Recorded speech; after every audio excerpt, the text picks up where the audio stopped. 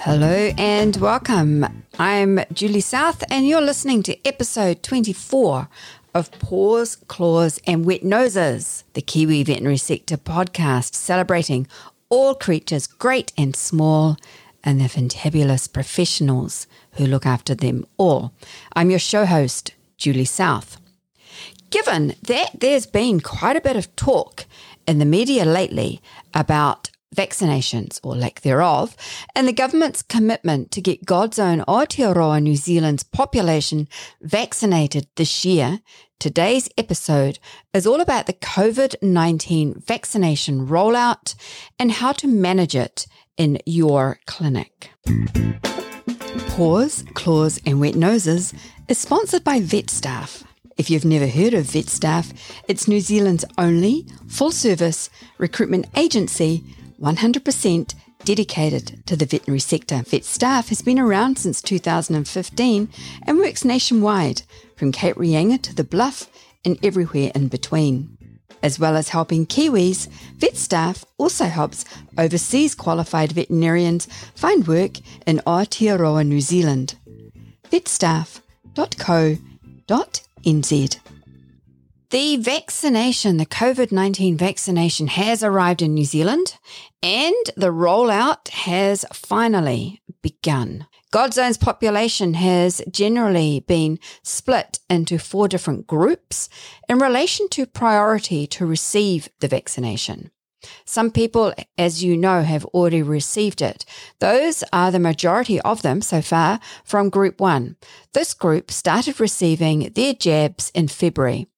They cover border and managed isolation, or they're meant to, quarantine workers, health workers at the highest risk of COVID-19 exposure, and household contacts of both of those 2 types.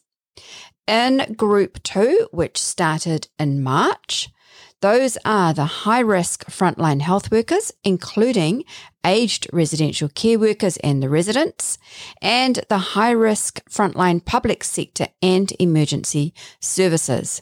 Next month, in May, Group 3 will start, and those are people in the community, including older people and those with underlying health conditions or disabilities, at-risk health and social services workforce people. So that's Group 3. And then a few months later, from July, subject to there being no community transmissions and nothing that will hold up this rollout, Group 4 is from the rest of the community. So those who aren't in any of the other groups. Of course, the government remains flexible on the timings. The actual start dates are dependent on actual arrival of the vaccine here into God's Own and then dispatched to where they're needed and or if there are any cases of community transmission at that time. If you're interested in the data, I'll put links to where you can find the official information at pawsclawswetnoses.fm, episode 24 on the show notes page. Now, as at recording today's show, there have been 135,585 doses administered.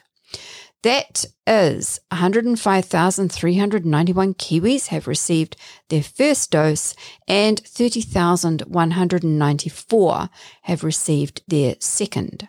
Interestingly, if you're into numbers, it looks like more males than females are going on to get their second jabs.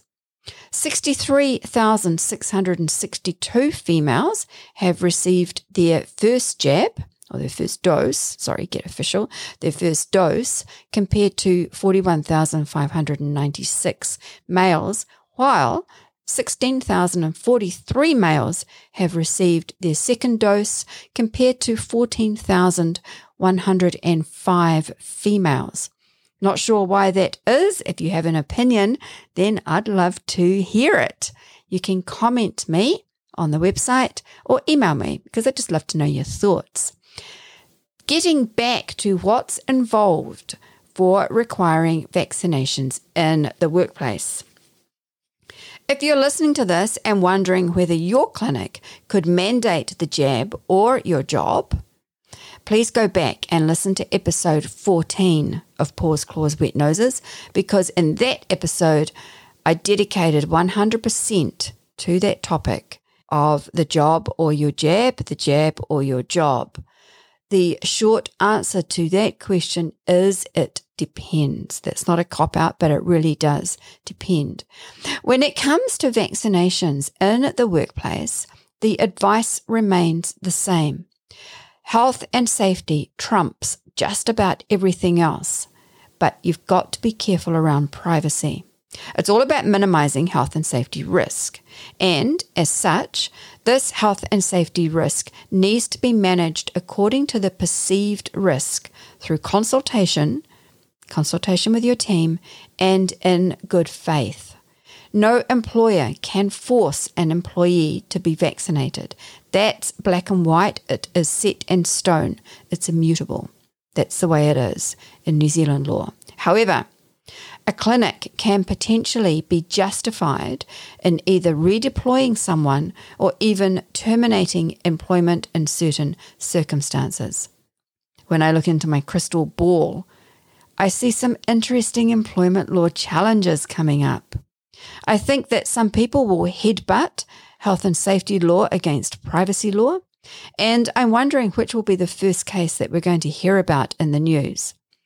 I'm pretty sure that it will come down to some hard-nosed employer that really doesn't understand the law, hasn't consulted their team and or with an employment lawyer, and ends up making a right botch up of the whole thing.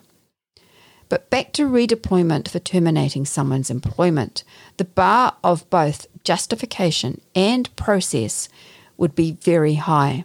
I talked about this in episode 14, and you'll need to be able to demonstrate a high risk around contracting COVID-19.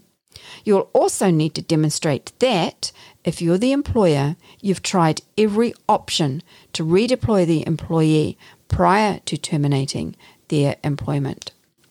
As healthcare professionals, you're more than likely of the opinion, but not necessarily, of the opinion that immunization via vaccine is globally recognized as the best way to beat COVID-19. And further, in line with this, employers have a high level of responsibility to ensure safety in their workplace by endorsing immunization. Therefore, it's important that clinics develop a policy or a position statement around vaccinations and the information gathering thereof. I'm doing this, like if you can imagine this in bold caps, red, underlined, highlighted. This is critical. Your position needs to be developed in consultation and inclusion with all staff. Underlined, bold caps, highlighted. Increase font, the whole works. It's really important. Employers advocating, encouraging, and even requiring the vaccination in some circumstances is a reasonable position to take. Now, it could be argued from both the business viability and health and safety fronts for this stance. Clinics, as employers, are, under the law, permitted to gather private information from staff for legitimate business purposes, providing that you follow Privacy Act regulations. Protection of data is paramount. Again, that's another bolded statement. Protection of data is paramount. The last thing you want as a clinic is for some kind of data privacy breach. Talk to your webmaster, please, or whoever hosts your various CRM apps about this. If your website doesn't have the latest security patches or updates installed, make sure that you do this immediately. Your webmaster will know what all of that means. When it comes to collecting information about COVID vaccinations for your team, as clinicians, you know what sort of data is important to keep. You keep this sort of data for pets and clients and animals. Now, obviously, you won't need to go into the dosage, but you'll need to keep track of jab or vaccination number 1 and jab number 2 for each person. So you've got some kind of record and the date that it took place. If you're an employee and you fail to provide this information, or you provide false or misleading information, you would be regarded by any God's own court of law as to be acting in extremely bad faith in these circumstances. You'd likely come off second best if you were to test that point of law. Just recently, we've already seen what happens when somebody lies about having their tests. So, just good faith comes into play here.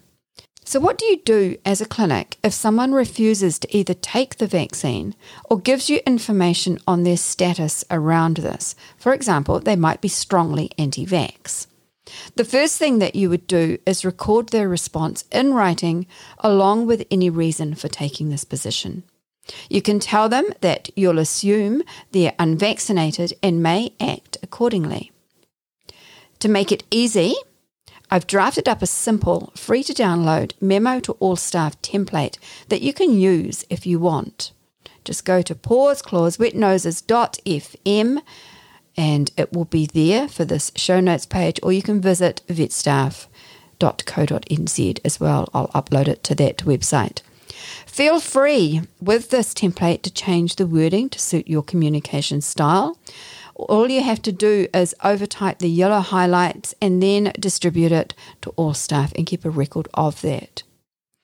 So that's how to handle existing employees, those who are already on your team. And if you're an existing employee, how your clinic should be handling this whole process for you. But what about for new hires? Or you're about to start a new job?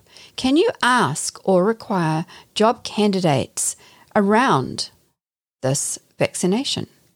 Yes, you can ask, but you can't force an answer. Please keep in mind that making an adverse hiring decision on the grounds of either refusing to answer, if you're the job seeker, or not getting the desired answer if you're the employing clinic is risky. You could find yourself being distracted from your regular work by having to handle or defend a disadvantage or discrimination claim, especially if the person refused on religious or cultural grounds. The NZVA has put together information for association members only. You do need to be logged in to access it, and it's on its website. Alternatively, available to everyone free of charge, for clinics and employees is the information available at employment.gov.nz website, govt.nz, employment.govt.nz. There's a dedicated page on that website and it's entitled COVID-19 Vaccination and Employment, and it covers information for working relationships, which is pretty much what I've talked about here today. There's a special link about halfway down the page entitled Accessing whether a specific role needs to be performed by a vaccinated worker. That's by WorkSafe. And there's another page, if you find yourself needing resolution services, then further down you can access MBIE's early resolution service to resolve employment problems early and informally.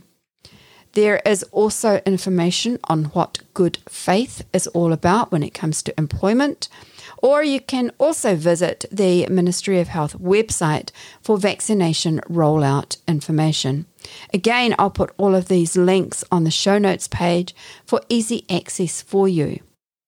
I hope you found this helpful. Tune in next week because I'm looking forward to being able to share the chat I had with you with Dr. Steve Merchant of Indie Vets. If you've got any questions around the vaccination rollout, I strongly recommend that you speak with your clinic's legal advisor. That's not me. However, if you've got any questions around finding the best staff or finding the best jobs, then only absolutely too happy to answer that question. Take care. Kia kaha, ka kite. Paws, Claws and Wet Noses is sponsored by VetStaff. If you've never heard of VetStaff, it's New Zealand's only full-service recruitment agency, 100% dedicated to the veterinary sector. VetStaff has been around since 2015 and works nationwide, from Cape Reinga to the Bluff and everywhere in between. As well as helping Kiwis, VetStaff also helps overseas qualified veterinarians find work in Aotearoa, New Zealand. vetstaff.co.nz